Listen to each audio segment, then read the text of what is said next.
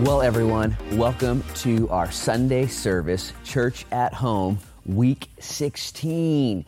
I can't believe how many weeks we've had to do this, and I'm actually kind of getting used to it. I was in Eugene today, actually. Today's Thursday, and it's about 7:15 p.m., and I was in Eugene running errands and seeing my dentist, Dr. Ari, at the 360 Dental, and someone was asking me, how we've been doing with our services, and one person even asked, "Are you back meeting yet?" And I said, "You need to stop asking me that question." No, I'm just kidding. What I said was, no, we're still on phase 1, and once we get to phase 2, we'll open up. And they said, do you miss the people? I said, yeah, I totally miss the people. And I said, I'm kind of getting used to talking into a camera, but I felt like I told a lie because I'm not getting used to it. I don't want to get used to this because I want to live within the hope of meeting back in the building with you guys one day soon. And I actually truly believe it's going to happen, okay? And you have to believe that too. Like how many more weeks? I don't know how many more weeks, but I have to believe that no matter how many more weeks it is, I'm just going to say this, it doesn't matter because it's going to happen. And if you're going to just count down those hours and days and weeks, chances are you're going to be like a little kid sitting in front of a Christmas tree with presents piled up, and the days and weeks leading towards Christmas are the most miserable because you just can't wait. But you know that it's a good thing that you're waiting for. And so I just want to encourage you guys and gals. I really believe, and I hope you do too, that no matter what, we are going to get back to meeting in person sooner or later. One of these weeks to come. As I mentioned 8 weeks ago, it's going to be when it's obvious, when the pandemic, at least the curve here in Newport, is flattened and we're in phase 2 and all the rest. And so I just want to encourage you guys right now with what the Bible says. As you're gathered at your house, maybe you're by yourself, maybe you're watching on your phone or your laptop, or maybe you're on your big screen with your sound bar up full blast. This is what Paul said in Hebrews 11. Let me back that up. Hebrews 10. This is what Paul said in Hebrews 10. He said, "Let us hold fast the confession of our hope without wavering, for he who promised is faithful." Let us hold fast the confession of our hope without wavering, because the one who promised it to us is faithful. That's so cool. Paul just says, man, don't waver in the hope, because the one who promised it to us, he's faithful. Time out. Big boy question here. Big girl question. Do you believe that God is good all the time? The answer is yes. I'll just answer it for you. All the time. Then we can hold fast our hope because the one who promised it to us is faithful. Regardless of what's going on around us, regardless of what's going on beyond us. He goes on to say this in verse 25. I want to start with this in today's service. He goes on to say, "Not forsaking the assembling of ourselves together, as is the manner of some, but exhorting one another, and so much the more as you see the day approaching." Now, a lot of people have been using this verse saying, see, it says, don't forsake the assembling, we got to get together. And man, I say to that a hearty amen. We do have to get together. But it doesn't mean we can't get together in this certain situation that we're in right now. It means we must hold fast the confession of our hope without wavering, for he who promised is faithful, not forsaking the gathering. Listen.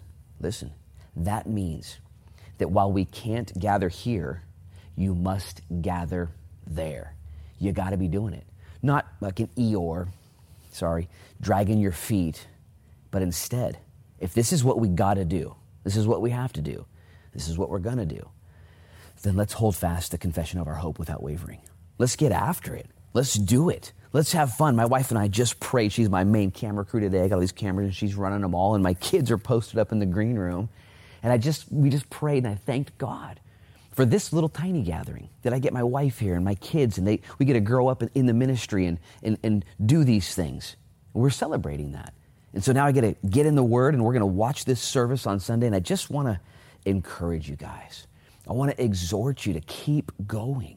Right now you probably feel like slowing down and backing off. And I would just encourage you. As a matter of fact, today we're going to go into a time of worship in just a minute. But after the worship time, the study time is going to be in 2 Kings chapter 6.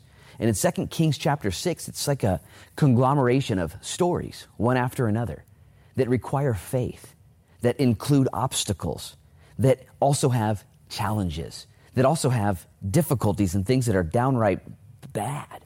And the reason why I believe we are going to study that today and why the Lord has led me back to 2 Kings, it's the story right after King Naaman, is because we just need to look back in our rearview mirror in the history of faith and see what the men and women did in their own particular trials and challenges, and then draw from their faith and make our conclusions in the one who is faithful. You see, God has called you for such a time as this to live in such an era as this. Nothing is wasted and nothing is out of God's control. So I want to exhort you guys, and don't forget all of the things happening already that you can participate in. If you haven't yet participated in one of our Zoom sessions online, our CR sessions on Tuesday, I dare you to do it this week. No matter who you are, no matter where you're at, Pastor Adam Durkin oversees our Celebrate Recovery Zoom sessions. There's a women's one and there's a men's one. You can get the details on our Facebook or our website. And Pastor Adam Durkin, after the Zoom session last week, said, guys, it was so powerful. The Lord showed up.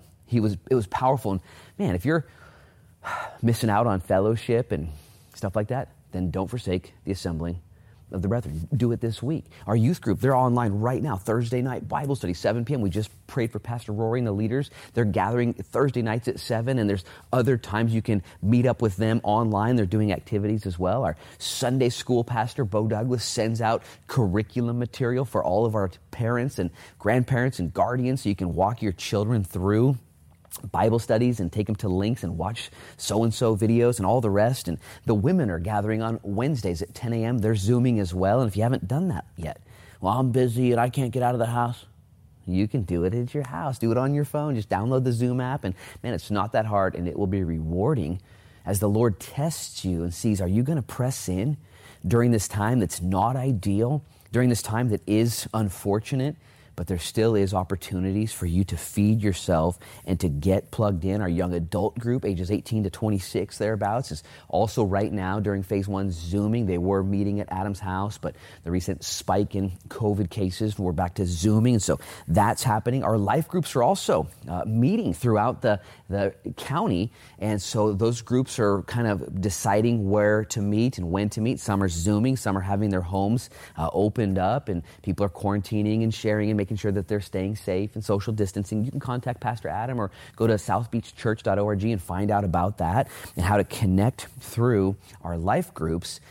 And there's also watch parties where people are choosing to invite others over to their house on Sunday at 9 o'clock, 11 o'clock, or 6 o'clock. You can invite your neighbors or your friends or your family and invite them over to watch the service. And then to maybe even right after that, jump onto our website and check out the life group questions that go along with the teaching. Those are posted on Sunday, Saturday night, really, and you can watch those video questions that come out and go deeper. There's all kinds of ways, you guys. And one of the most exciting ways that I've been looking forward to every single day is our 5x5x5 reading program. And we're still in June. Today, Sunday, would be June 28th. And in June, guys, this is ridiculous. We finished Romans. We went through Ephesians. We went through Philippians. We conquered Colossians. We went through Philemon. My son asked me a couple questions. Dad, what's up with Philemon? What's going on here? How come there's only one? What's going on? And I said, well, it's just a short letter that Paul wrote to Philemon. And Nemo, he's a thinker. He's deep. He's like, why? he didn't have that much to say to Philemon. And the same with Jude. You know, he just had just a little bit. Jude only had just a little bit to write. Anyways, and now we're in Luke, the Gospel of Luke, 24 chapters back in the Gospels. In Luke chapter 1 and chapter 2, if you're reading along with us, you did this yesterday. Man, it's the birth story of Jesus. It's Christmas in June. This is so legit, and I want to encourage you guys. Luke chapter 2. It's a long one. It's like maybe 70 verses or something. I can't remember. But the fulfillment of the prophecies, the angels singing. Simeon, when he sees baby Jesus, 8 days old, there in the temple. And Simeon, Luke chapter 2, Simeon sees baby Jesus, and he sees Mary and Jojo, Mary and Joseph, and he grabs that baby boy. He says, God, you told me that before I died, I would see the promised one. And now here he is. Now I can die in peace. And Mary and Jojo are like, what's this guy saying? He's super old. You know, they didn't understand all the things. how we get encouraged from God's word. Because God's word is where our faith comes from. And faith comes from hearing God's word, and faith is a muscle that we work. So I want to encourage you guys, exhort you. I want to challenge you. Get back in the book. Stay in fellowship. Don't slow down. We're going to study that in just a few minutes. We're going to go to worship right now, though. And so I want you guys to prepare your hearts. And I'll remind you right now, worship isn't for God's sake. He's not in heaven saying, I'm going to listen to you sing. It's going to make me feel good about myself, It's not about God with his complex he has up in heaven and he needs us. No, listen.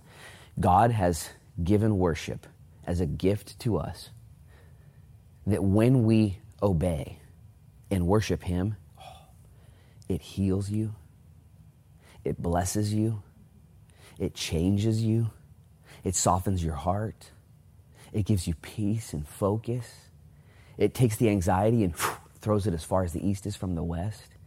When you worship the Lord your God, your maker, and you worship him, it's a gift.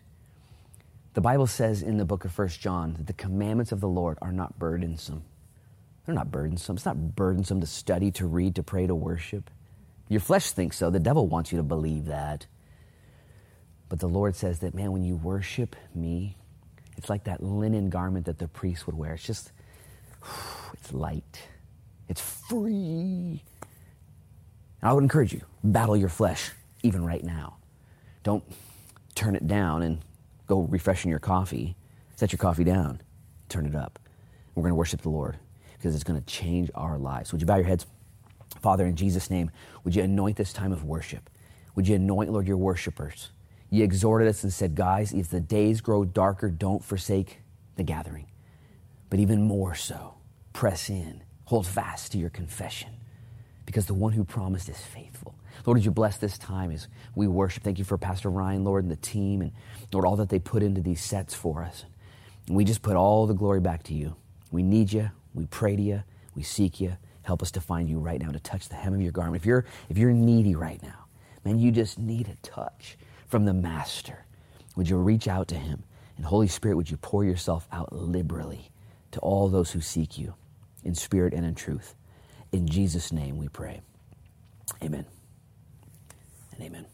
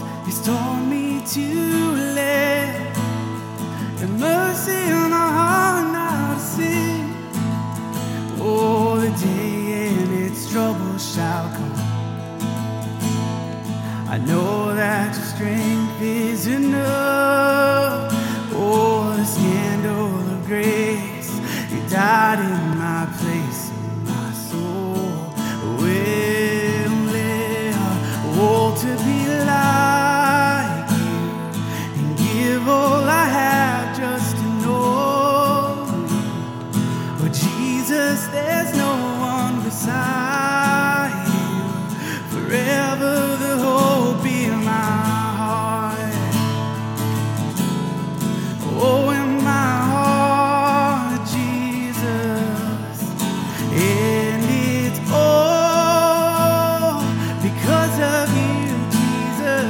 it's all because of you, Jesus. It's all because of your love that my soul will live.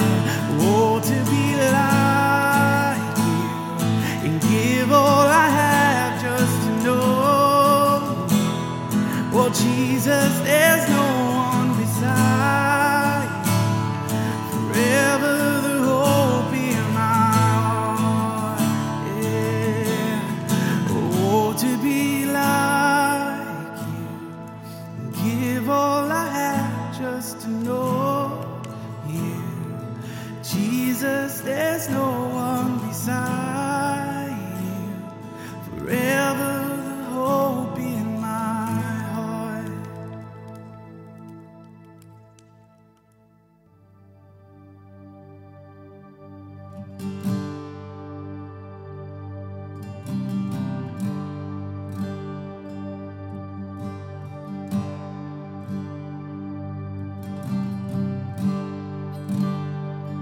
I love you, Lord.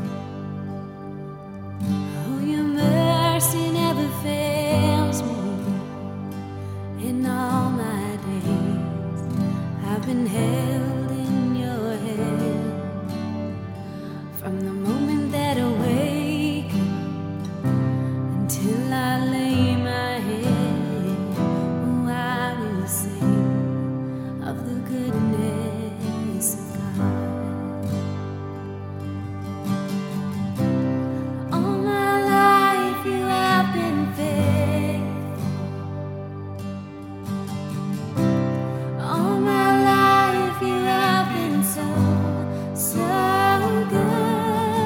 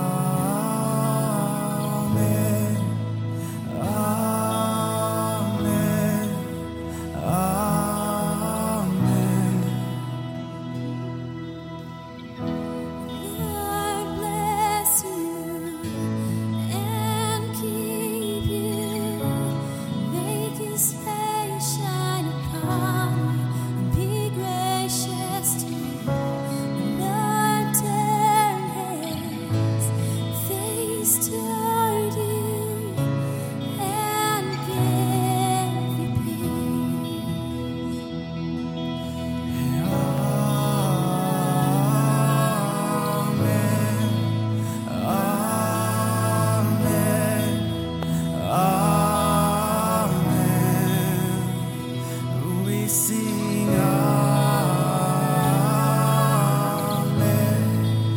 Amen, Amen.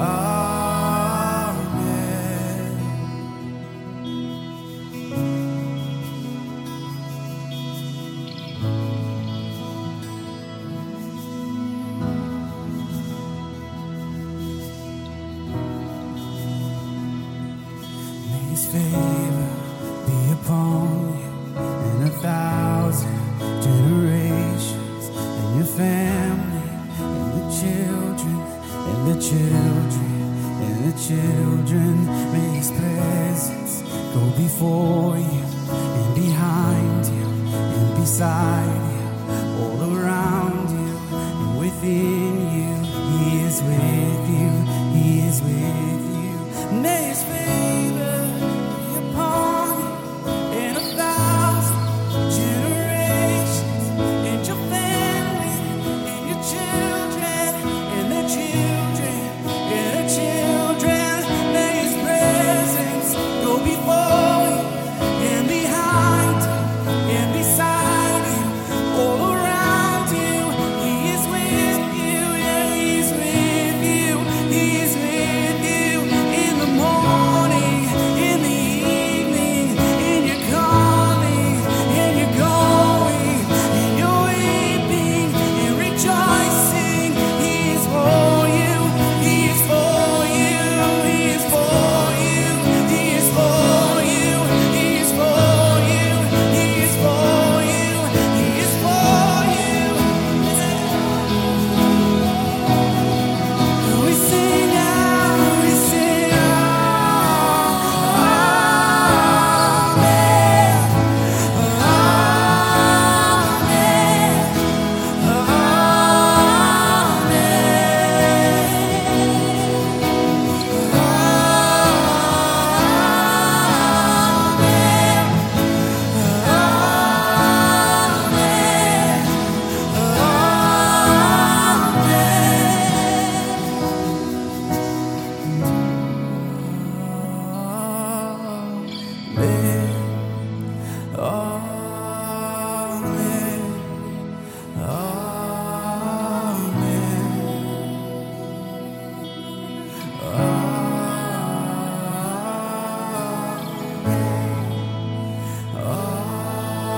Amen,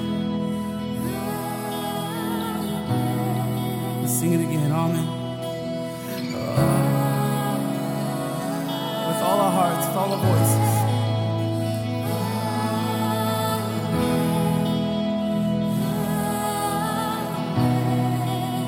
Lord, we sing out Amen,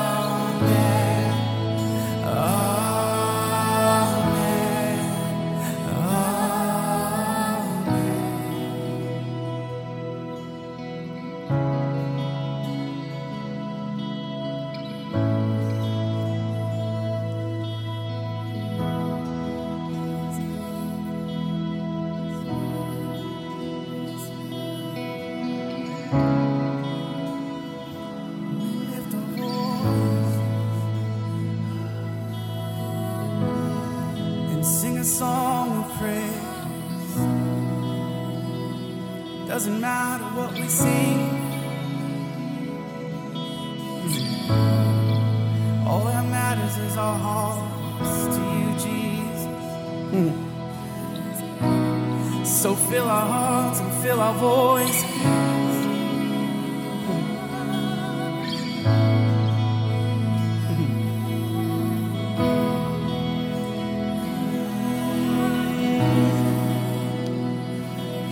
May His favor be upon you and 1,000 generations, and your family, and your children, and their children, and their children. May His presence go before you, and behind you, and beside you.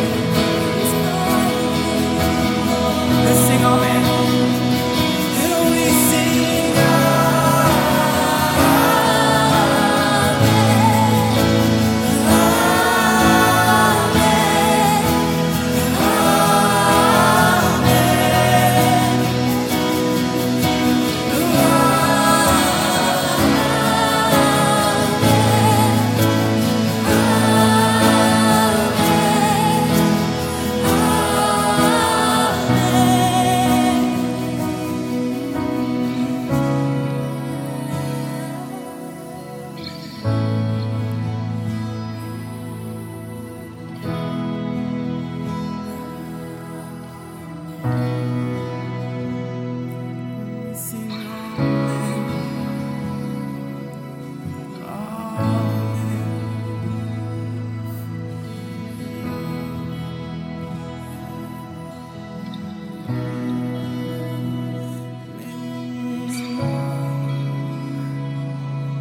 Yes, we lift our voice. Yes, we lift our voices. And we sing, and we lift our voices. Yes, we lift our voices.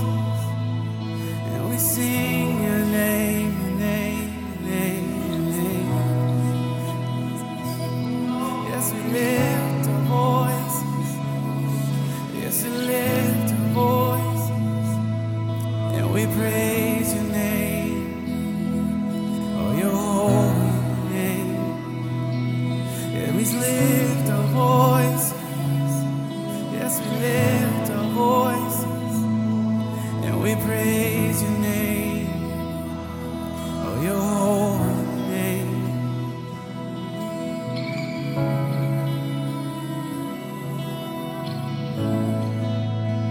Holy name.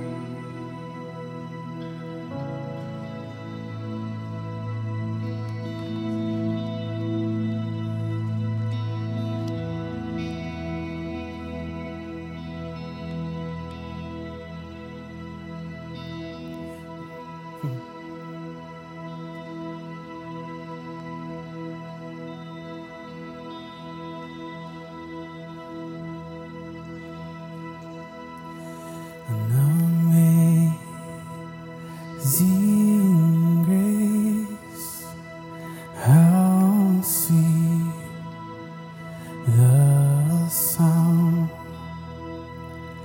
that saved a wretch like me. And I was lost, but now I'm found. Was blind, but now I see.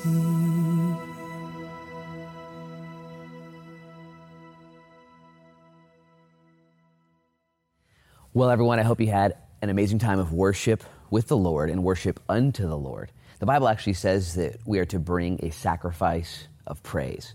See, in the Old Testament, they brought sacrifices to the Lord to show their appreciation, and that was their worship. They would bring bulls and rams and lambs, and we don't do that anymore. And so there's things that we bring to the Lord to worship Him, one of which is a sacrifice of praise. It's where you worship Him, you sing to Him, you testify of His goodness at all times, and sometimes it takes a sacrifice. There's other things we give to the Lord, our first fruits. Hopefully you're in the habit of giving to the Lord the first fruits of your day. Every single day you maybe spend some time praying, journaling, thinking, listening, worshiping, and reading. We also bring to the Lord the first fruits of our income. Whatever the Lord gives to us, He asks us to worship Him with that. You guys have been so faithful with that. I appreciate you guys doing that here at South Beach and all the missions that we're supporting and the giving that continues to happen here at South Beach. And so it's all, really, I'm just going to say this simply, it's all a test. Everything we're doing right now is a test. How we respond to the things of this world and to the It's like a taste test as the devil comes in and tries to tempt us and lure us to go astray and find ourselves deviating from the path in the Lord through the sunrise and the sunset and through the seasons and through the times and through life and relationships and people and His Spirit and His Word and in the church.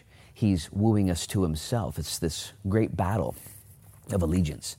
And I would encourage you today, turn to 2 Kings chapter 6 in your Bible. It's Genesis, Exodus, Leviticus, Numbers, Deuteronomy, Joshua, Judges, Ruth, 1 Samuel, 2 Samuel, 1 Kings, 2 Kings. Open up to 2 Kings chapter 6. Chapter 6 comes after 1, chapter 2, you get it, chapter 6. And turn to chapter 6. And here's the deal. What we're going to study today is a series of stories. And next Sunday, we're going to study 2 Kings chapter 7. So you can go ahead and read ahead and check that out. And the reason why I want to get into these stories is because they backdrop along with what we're doing here in our 2020 days, difficult times, perilous realities, confusing situations, testing times. And this is how it's always been. Man, as a Christian right now, I would encourage you to settle into that fact that you're in a race, that you're in a fight, that you're in a test right now. And it's not the most important about what our government does for you. Okay, God's not going to judge you based on your neighbor or your government or your pastor or your church. He's going to have a sit down, come to Jesus meeting with you. And the way to stay strong in this race, I've ran multiple marathons, a few ultra marathons, a couple half marathons, and some duathlons and triathlons. I've been running all over the place. And there's training that's important, man. And there's gear that's imperative for your journey. But once it comes to race day, it's great. I mean, you racers out there, you know you can do everything right and you can have the nutrition and all that down. When it's race day, though, it's just sheer grit. Okay, you got to get it done.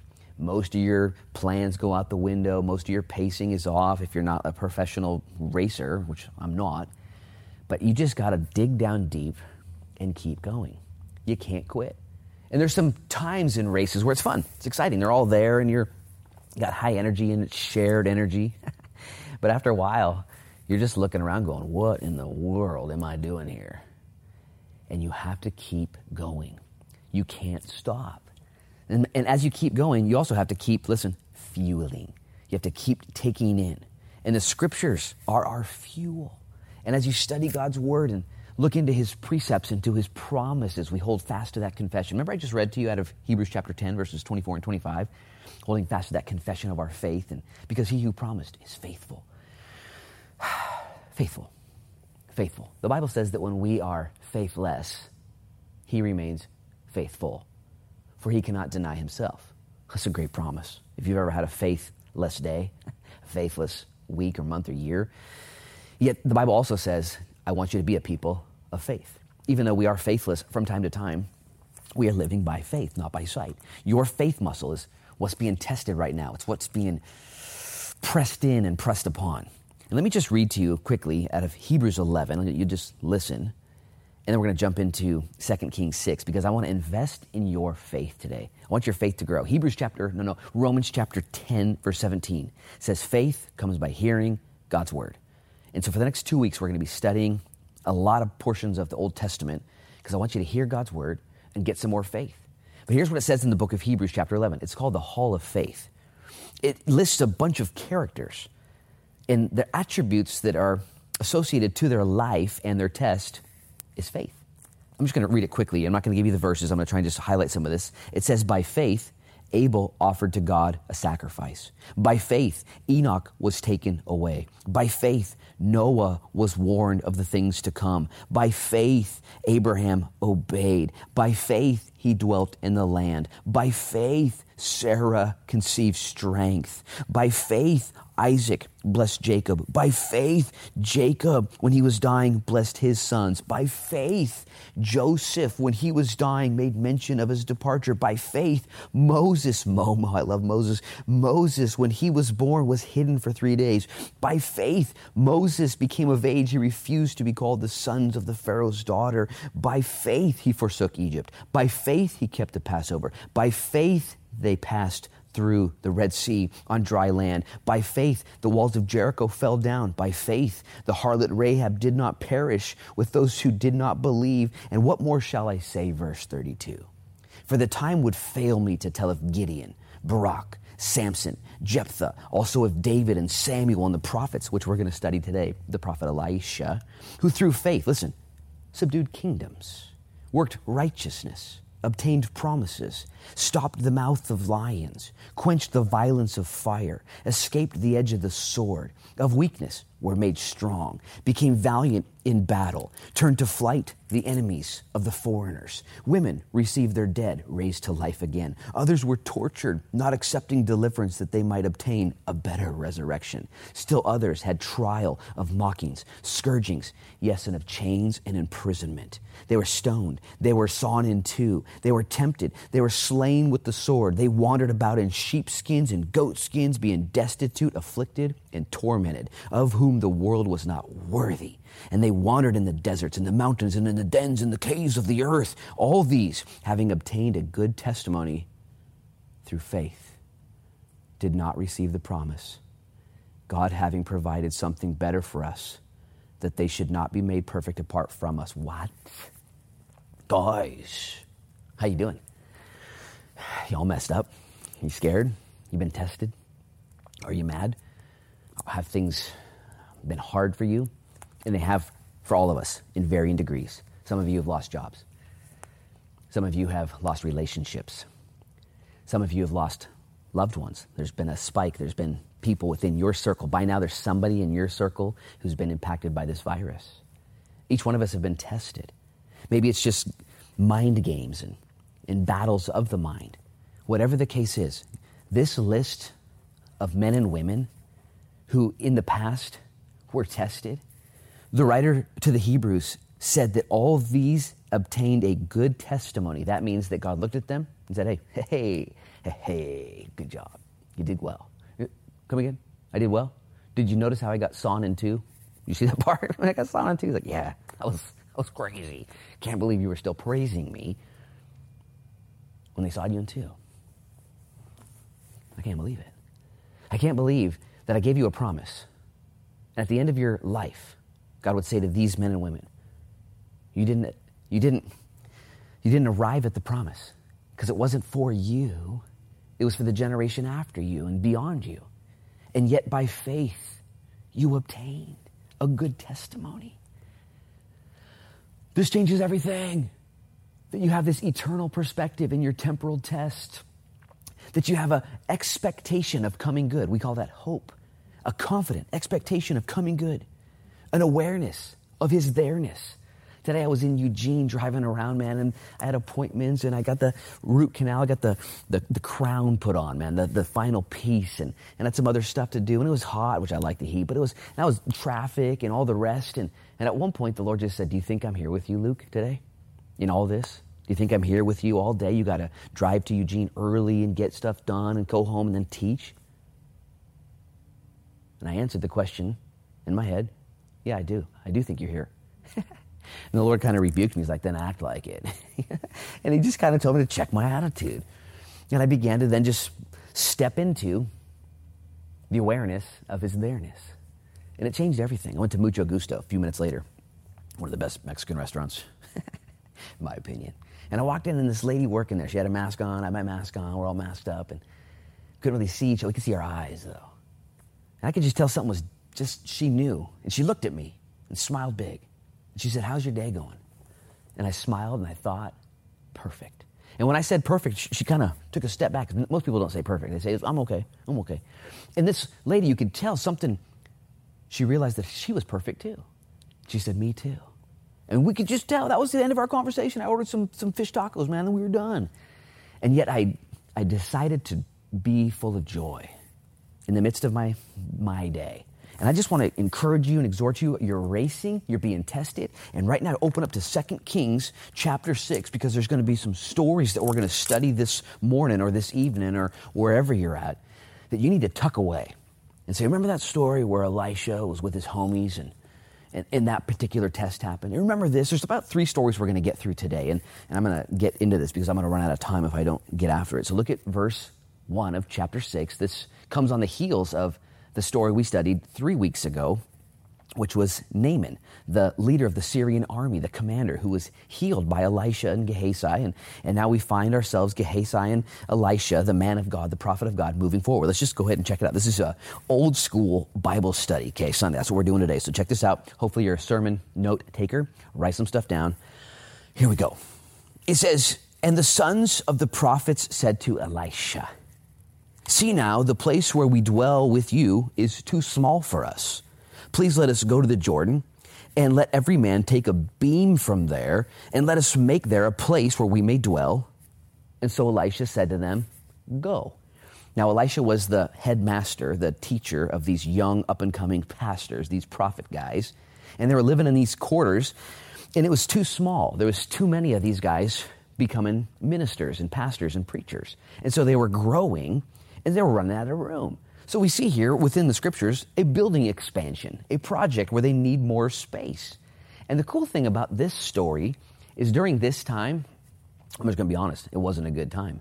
There was conflict up north with Israel. There was conflict down south with Benjamin and Judah. And there was bad kings everywhere. And yet there was a man of God, the prophet of God, Elisha, who had a double portion from Elijah. And even in the midst of bad times, there was good growth because there was a man of God holding the line, towing the line. And can I just say, let's be that guy. Let's be Elisha. No matter what's going on with the kings around and the people here, let's stay the course. This guy, his building expansion needed to happen because there was growth in the midst of difficulty. And I'm just going to humbly say, I'm so thankful for South Beach Church. We're coming up on our 10-year anniversary being here in August this year. And there's been growth on the coastline. It's a difficult place to grow anything here, man. And yet God has been faithful to his word. And there's growth. We're actually looking to expand, not this building, but wherever God would lead us. Be praying right now in these upcoming weeks. We're trying to make some decisions on where the church should relocate and what land to purchase. And we are trusting God for that. And we believe God is not done with this church, but he has a future. We've got some things going on right now. Hopefully we'll have updates soon. But we see this growth here. And these prophet guys say to Elisha, hey, let's go get some beams and we're going to build some stuff. This was before building permits and before codes and ordinances. Wouldn't that be awesome if it was this easy? It's not anymore, but we'll figure it out. And they say, we're going. And Elisha just says, go. Now look at verse 3. Then one said, please consent to go with your servants. And he answered, I will go. This is cool. Elisha's the boss. He's the big guy. He's the mentor. And the other guys are mentees. I'm not sure if that's right. I kind of need a mento right now. But anyways, this guy, they go, and Elisha's like, yeah, go for it. And they say, you know what? We will, but we kind of want you to go with us. Like we like your presence. You're not just our boss telling us what to do. You're our friend going with us where we go. I think this is really cool.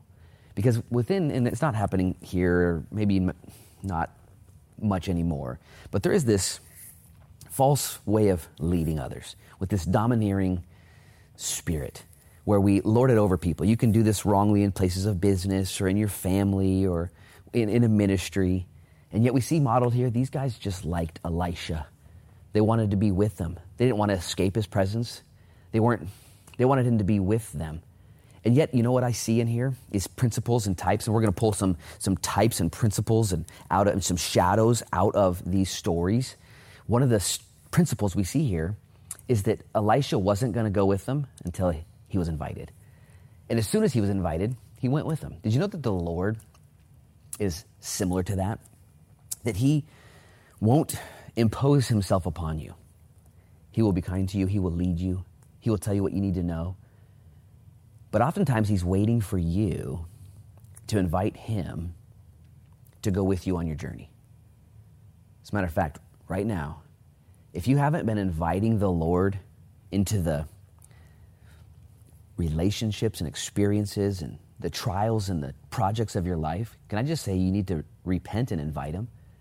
Especially you who are struggling right now. Maybe work is just a nightmare. Every day you're miserable. Invite the Lord to go with you to work. These guys were going to work, by the way. This sounds cool, like I built it up, like, oh, it's a building project. These guys are going to go work. Maybe your marriage is tough right now. Just tough. Have you invited the Lord into your marriage? Have you humbled yourself and said, Lord, would you come into my marriage? Would you do this? Or grab your spouse, your wife, or your husband, just say, let's invite the Lord into our marriage. Maybe you're parenting. Maybe you're at that place where the terrible twos or terrible teens or terrible tweens or what's going on. Invite the Lord. Humble yourself. Maybe you're a single person and you're miserable and you want to be married. Hey, invite the Lord to go with you. Whatever project you're doing, check this out, verse 4. So he went with them, and when they came to the Jordan, they cut down trees. I like verse 4 because this is Bible school. These are Bible guys. These are ministry-driven folks. And you know what they're doing here? Work. Dirty work. Cutting down trees, man. They didn't have saws and all that, man. They had axes and whatever. Let me say it this simply. If you want to be in the ministry, okay, it starts with the dirty work. It starts with doing stuff. It starts with helping out. As a matter of fact, today's Thursday. You'll see this on Sunday. But tomorrow's Friday. And we have 2 move jobs here at South Beach Church, one at 11 a.m. and one at 4 p.m. And I'm going to be at both of them for a time, helping people unload trucks and load up trucks. And man, I have done more move jobs, okay, than U-Haul, because it's what the church does. And I just want to encourage you guys and gals to be mindful of being useful to the people around you. Matter of fact, we've been talking with some of our leaders and volunteers about organizing a helps ministry and how cool would that be to organize some of the guys in our town to just help people. Jesus said, it's better to give than to receive. Well, these guys, they get dirty, they go out and work, and if you want to be a leader, man, you got to get ready to work. Look at verse 5. We see this cool story. But as one was cutting down a tree, the iron axe head fell off into the water, and he cried out and said, Alas, master, for it was borrowed. So the man of God said, Where did it fall? And he showed him the place. So he cut off a stick, Elisha did, threw it in there, and he made the iron float. And therefore he said, Pick it up for yourself. And so he reached out his hand and he took it. Whoa. This is such a fun story because it made the Bible. It really happened. And it's just so cuckoo for Cocoa Puffs, like what this iron head axe floated and what's this guy doing? Alas, master, it was a borrowed axe head. It's like Shakespeare or something. Let me put a few thoughts out there for us in consideration. Number one, there's only one thing worse than losing a tool, and that's losing somebody else's tool.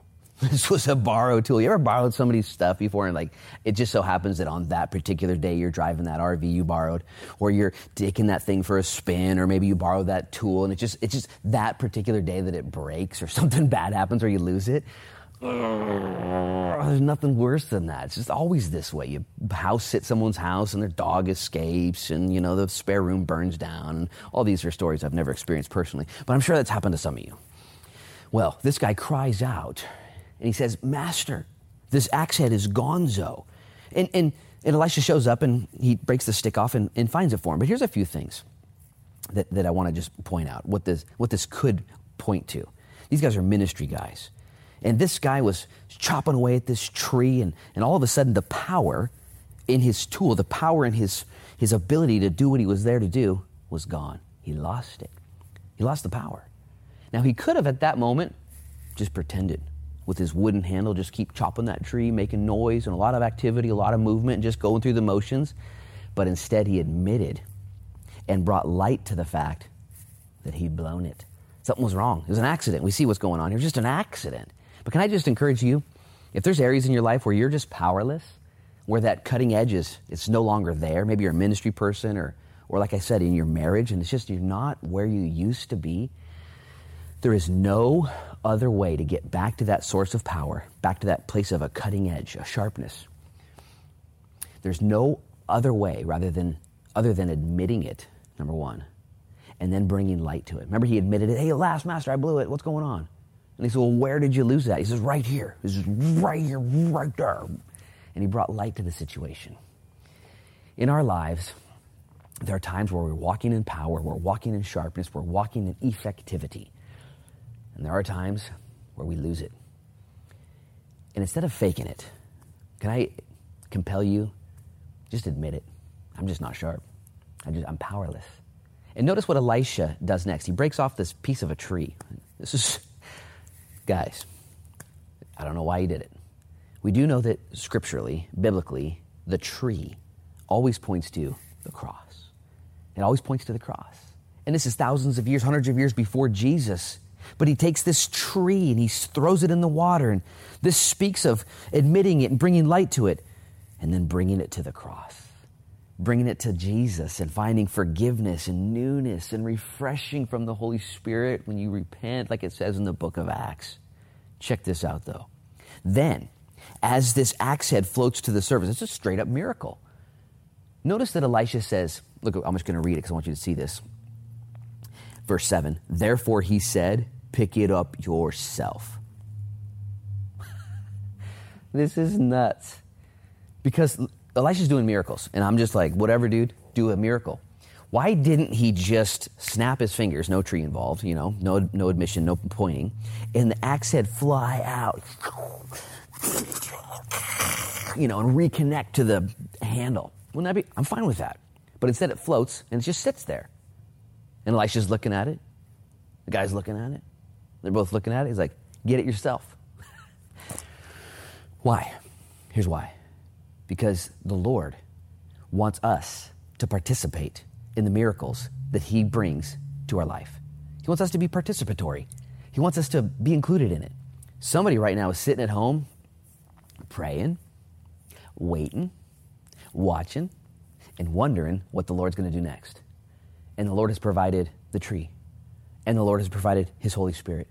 And the Lord has provided repentance and restoration and newness and power. He's given everything you need to get into the water of his word, the water of action.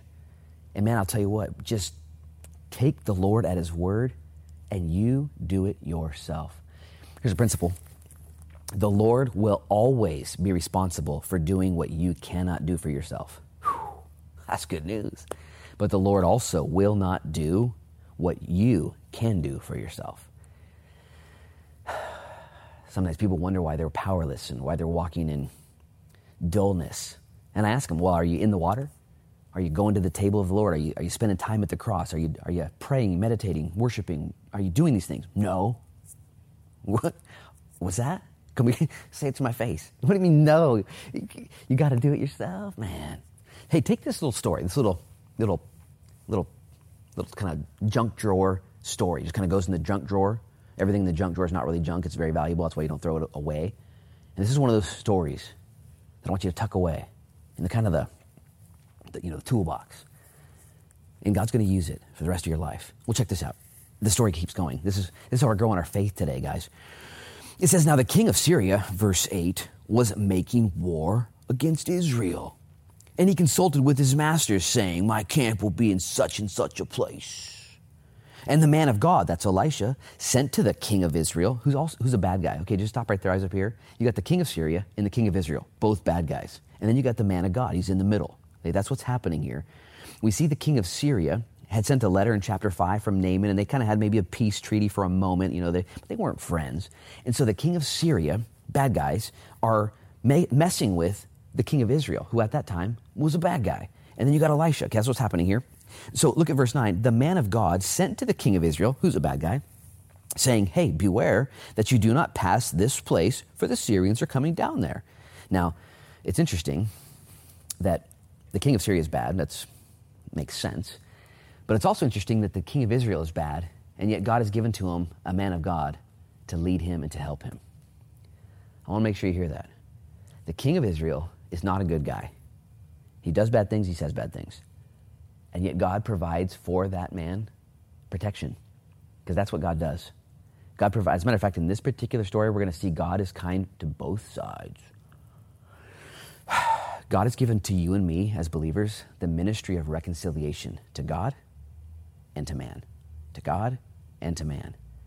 See, we're not supposed to, as believers, choose sides and attack some and defend others. He's given to us the ministry of reconciliation between God and man. And God wants to protect and provide for everybody, anybody who's willing and everybody who's unworthy. Well, Elisha tells the king of Israel, don't go here. The king of Syria is trying to get you. It's kind of just a, espionage, sabotage. Look at verse 10. Well, then the king of Israel sent someone to the place of which the man of God told him. And thus he warned him. And he was watchful there, not just once or twice. This is like a comedy. In other words, every time the Syrian king would do something, Elisha would get word of it, a word of knowledge. And he would warn the king of Israel, and the king of Israel would be able to react and protect himself. Did you know that this is exactly how the Lord is for you and I? See, we're always under attack. The devil never takes a day off. He never slows down. He's always out to get you. And yet God, through his word and through his spirit, are always, not once, not twice, but constantly warning you, trying to get my attention when I'm getting off course, when I'm drifting, when I'm about to, listen, walk into a trap. And I just want you right now, and maybe me right now, to say, Lord, would you warn me if I'm walking into a trap? Would you warn me? And would you get after me? And would you do it not once or twice, but would you warn me for the rest of my life? Well, this is God's character. This is what God does. This is what God is doing right now. And I just want to thank God for that. Lord, thank you. Please warn me and let me hear your voice. Let me never, Lord, have it my way, but instead always your way. Well, check this out. Therefore, verse 11, the heart of the king of Syria was greatly troubled by this thing, and he called his servants and said to them, will you not show me which one of us is for the king of Israel? He's looking for a traitor in the group. Like, how's this happening? And one of his servants said, none, my lord, O king, but Elisha the prophet who is in Israel. He tells the king of Israel the words that you speak in your bedroom.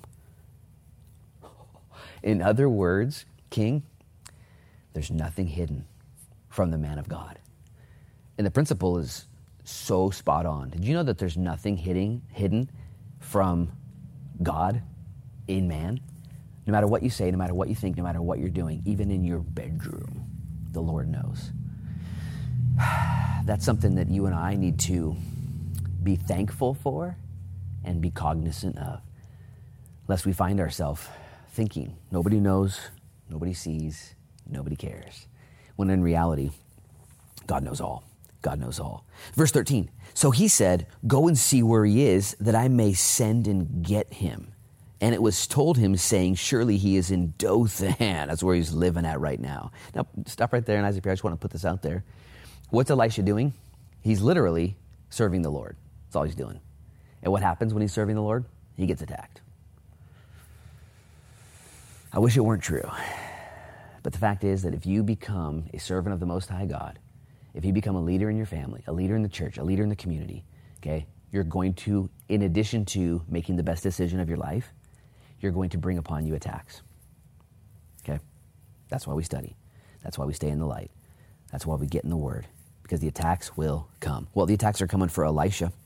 Verse 14, therefore he sent horses and chariots and a great army there, and they came by night and surrounded the city. Oh no.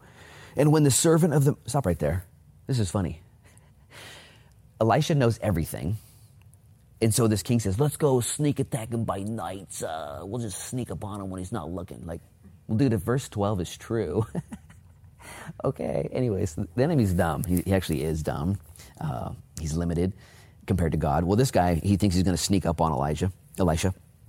And when the servant, verse 15, of the man of God arose early and went out, there was an army surrounding the city with horses and chariots. And his servant said to him, alas, my master, what shall we do? Gehazi wakes up early in the morning. He's on his way to Ultralife to get some donuts and some coffee. And he walks out the door and he sees chariots. The Syrians are there. And he runs back and he's like, oh, master, we're going to die, Z's. What shall we do, Z's? Verse 16.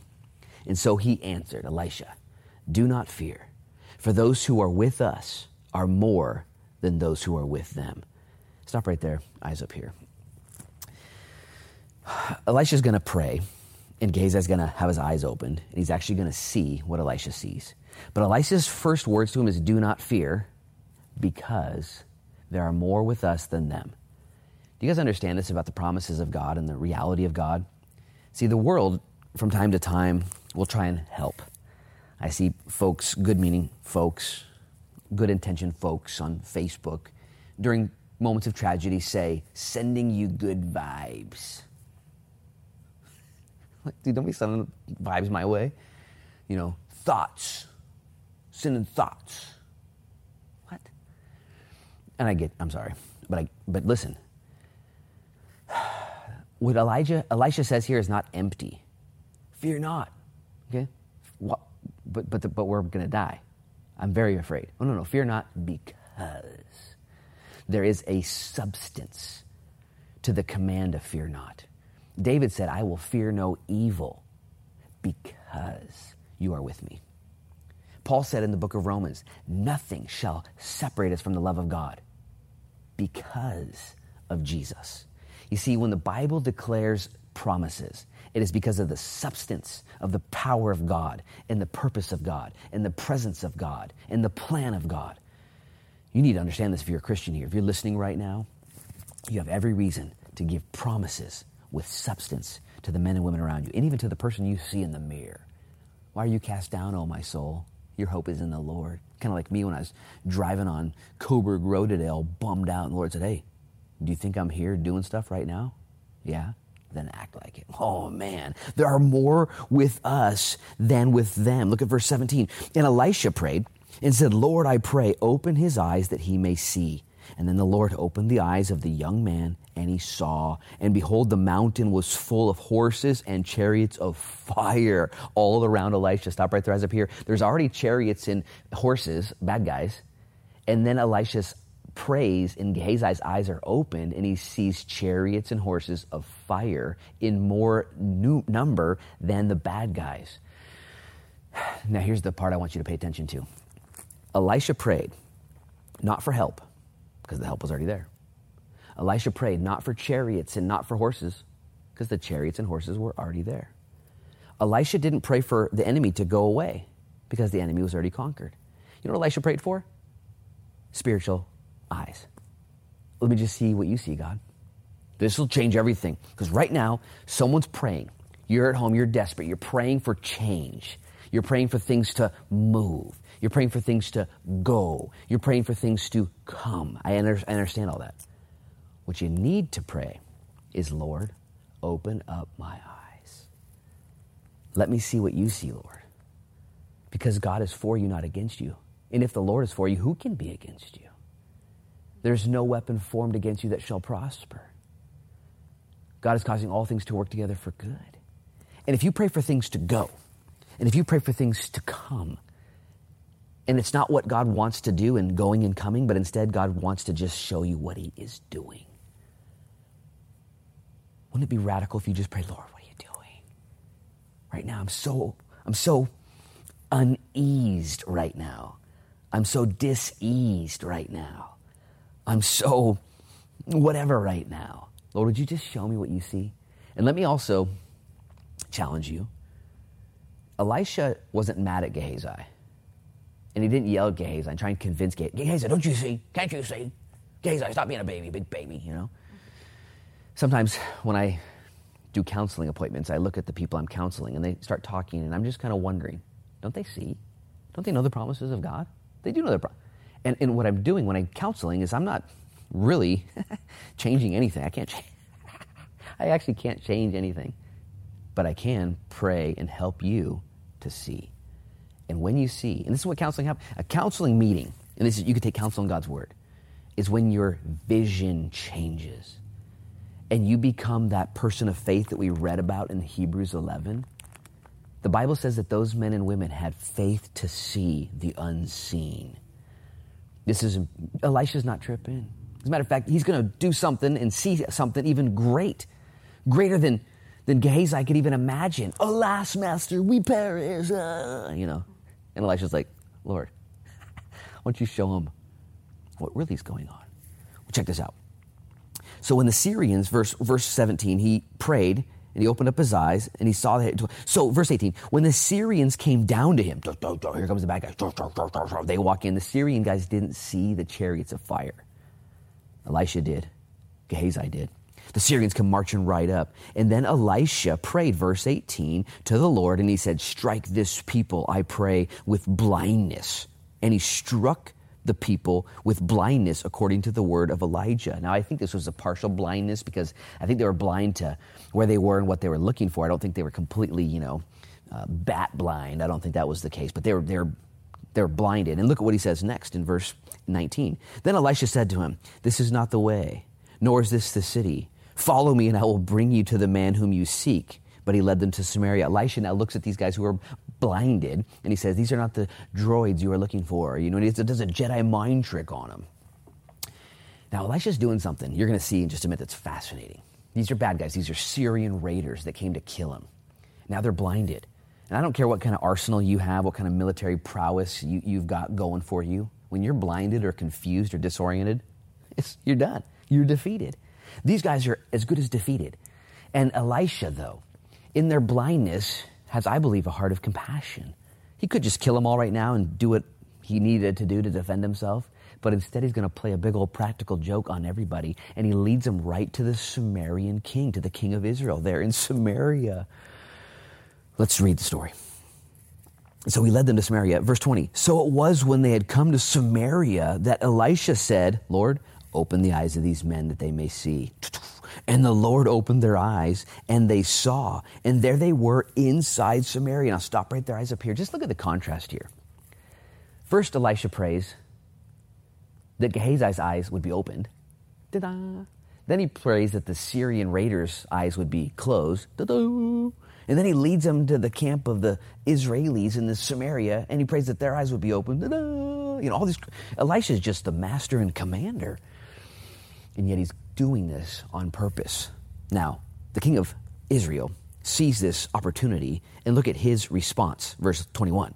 Now, when the king of Israel saw them, he said to Elisha, my father, shall I kill them? Shall I kill them? He's like a kid in a candy store. Can I kill him? Can I kill him? Like, what? Dude, get your head out of the gutter. Verse 22. But Elisha answered him, you shall not kill them.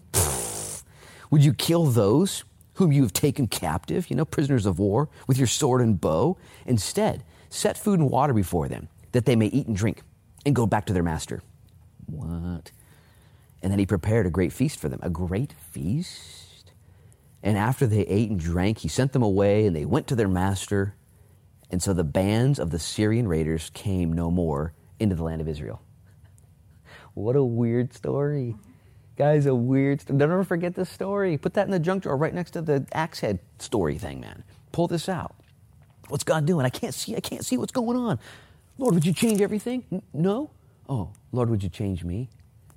Lord, they can't see. They're so dumb. They're in my way. Lord, would you open their eyes? Have you ever prayed that for a blind person before? A spiritually blind person? Somebody who doesn't see what you see? They're walking in darkness. They don't have any respect for you. Have you prayed for them to have their eyes open? Because you who are Christians, your eyes are open, right? And you have seen, and once you see, you can never unsee. But until you can see, man, you really can't see. See? So you gotta pray that people can see. Don't get mad at them. Imagine if Elisha walked over to Gehazi and started slapping him around, and how many times have you tried to slap around somebody or make fun of somebody? Ever made fun of somebody that just doesn't get it? And don't do that. Pray for them to see. And then we see this crazy feast at the end. The bad guys, the Syrians, coming in to Israel. Another bunch of bad guys coming in. And they have a meal together. In Arab cultures, Syrians, and in Jewish cultures, Samaria and Israel, the king, eating together was a bond of unity where you would partake of the same food, put it into your body, and therefore it was commemorative of unity. You were now one. It's actually a really special thing. We don't have the same appreciation in America. And I've been to Middle Eastern countries and eaten in people's homes, and it is a high honor. As a matter of fact, the Jews would never eat with a Gentile because they didn't want that union, that bond in the Old Testament until Jesus came. And so we see this enemy eating with another enemy, and the man of God standing there in the middle. No, don't kill him. You're blind, now you can see, now eat. Guys, we see the gospel all throughout these texts. We see the story, the problems, this stuff. Oh man, it's this group against that group, and this group's a bad group, and that group's a really bad group, and that group's pretty bad, but they're not as bad as that group, so bad, And the Lord's like, pray for them to see and prepare a meal for them. Oh, I'm not going to prepare a meal for nobody, I'm not going to prepare a meal for no bad guys. Oh, well, read the book. Read the book. Eat with your enemies. The Bible actually says that when your enemy is hungry or thirsty, it's to give him food and water. For in so doing, you heap coals of fire on his head. How many of that sounds cool to you guys? Like, yeah, let's fire torch this guy, burn him up. You guys know what that really means. To heap coals of fire on someone's head means to give them fire in a bowl that they would keep on their head because their fire had gone out and they didn't have propane stoves back then. And when you're nice to your enemy, when you're kind to your enemy, when you're kind and you prepare a meal and you care and you bring people to the cross and you love and you pray for them to have sight. Remember when Saul was attacking Christians? Acts chapter 9. And Saul was attacking Christians and Jesus blinded him. Elisha blinded these Syrians. And Jesus blinded Saul and he became humbled.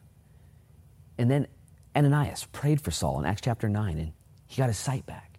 And he was baptized. And the Bible says he eats. And he begins to preach in Jesus' name. His life changed. If you're a Christian here, there is a high responsibility to your faith right now. You are being tested. You are in your race. You are running right now.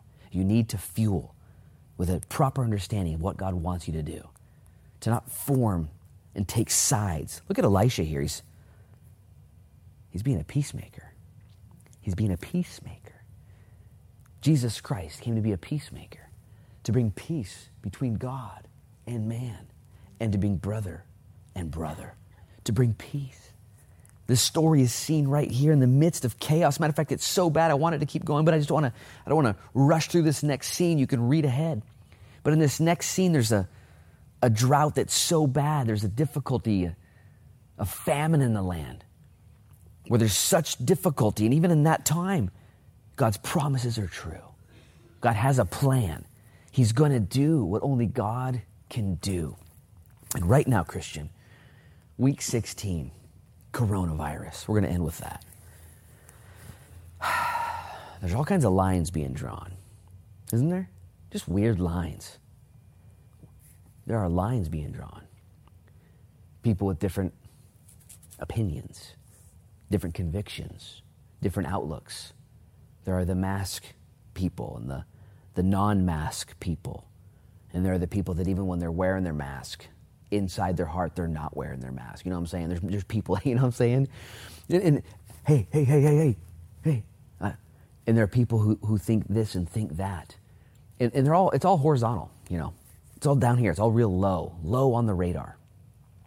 And there are things that we need to look up and say, Lord, I'm a peacemaker.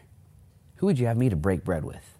Who would you have me to bless and to serve? Who would you have me to pray for that their eyes might be opened?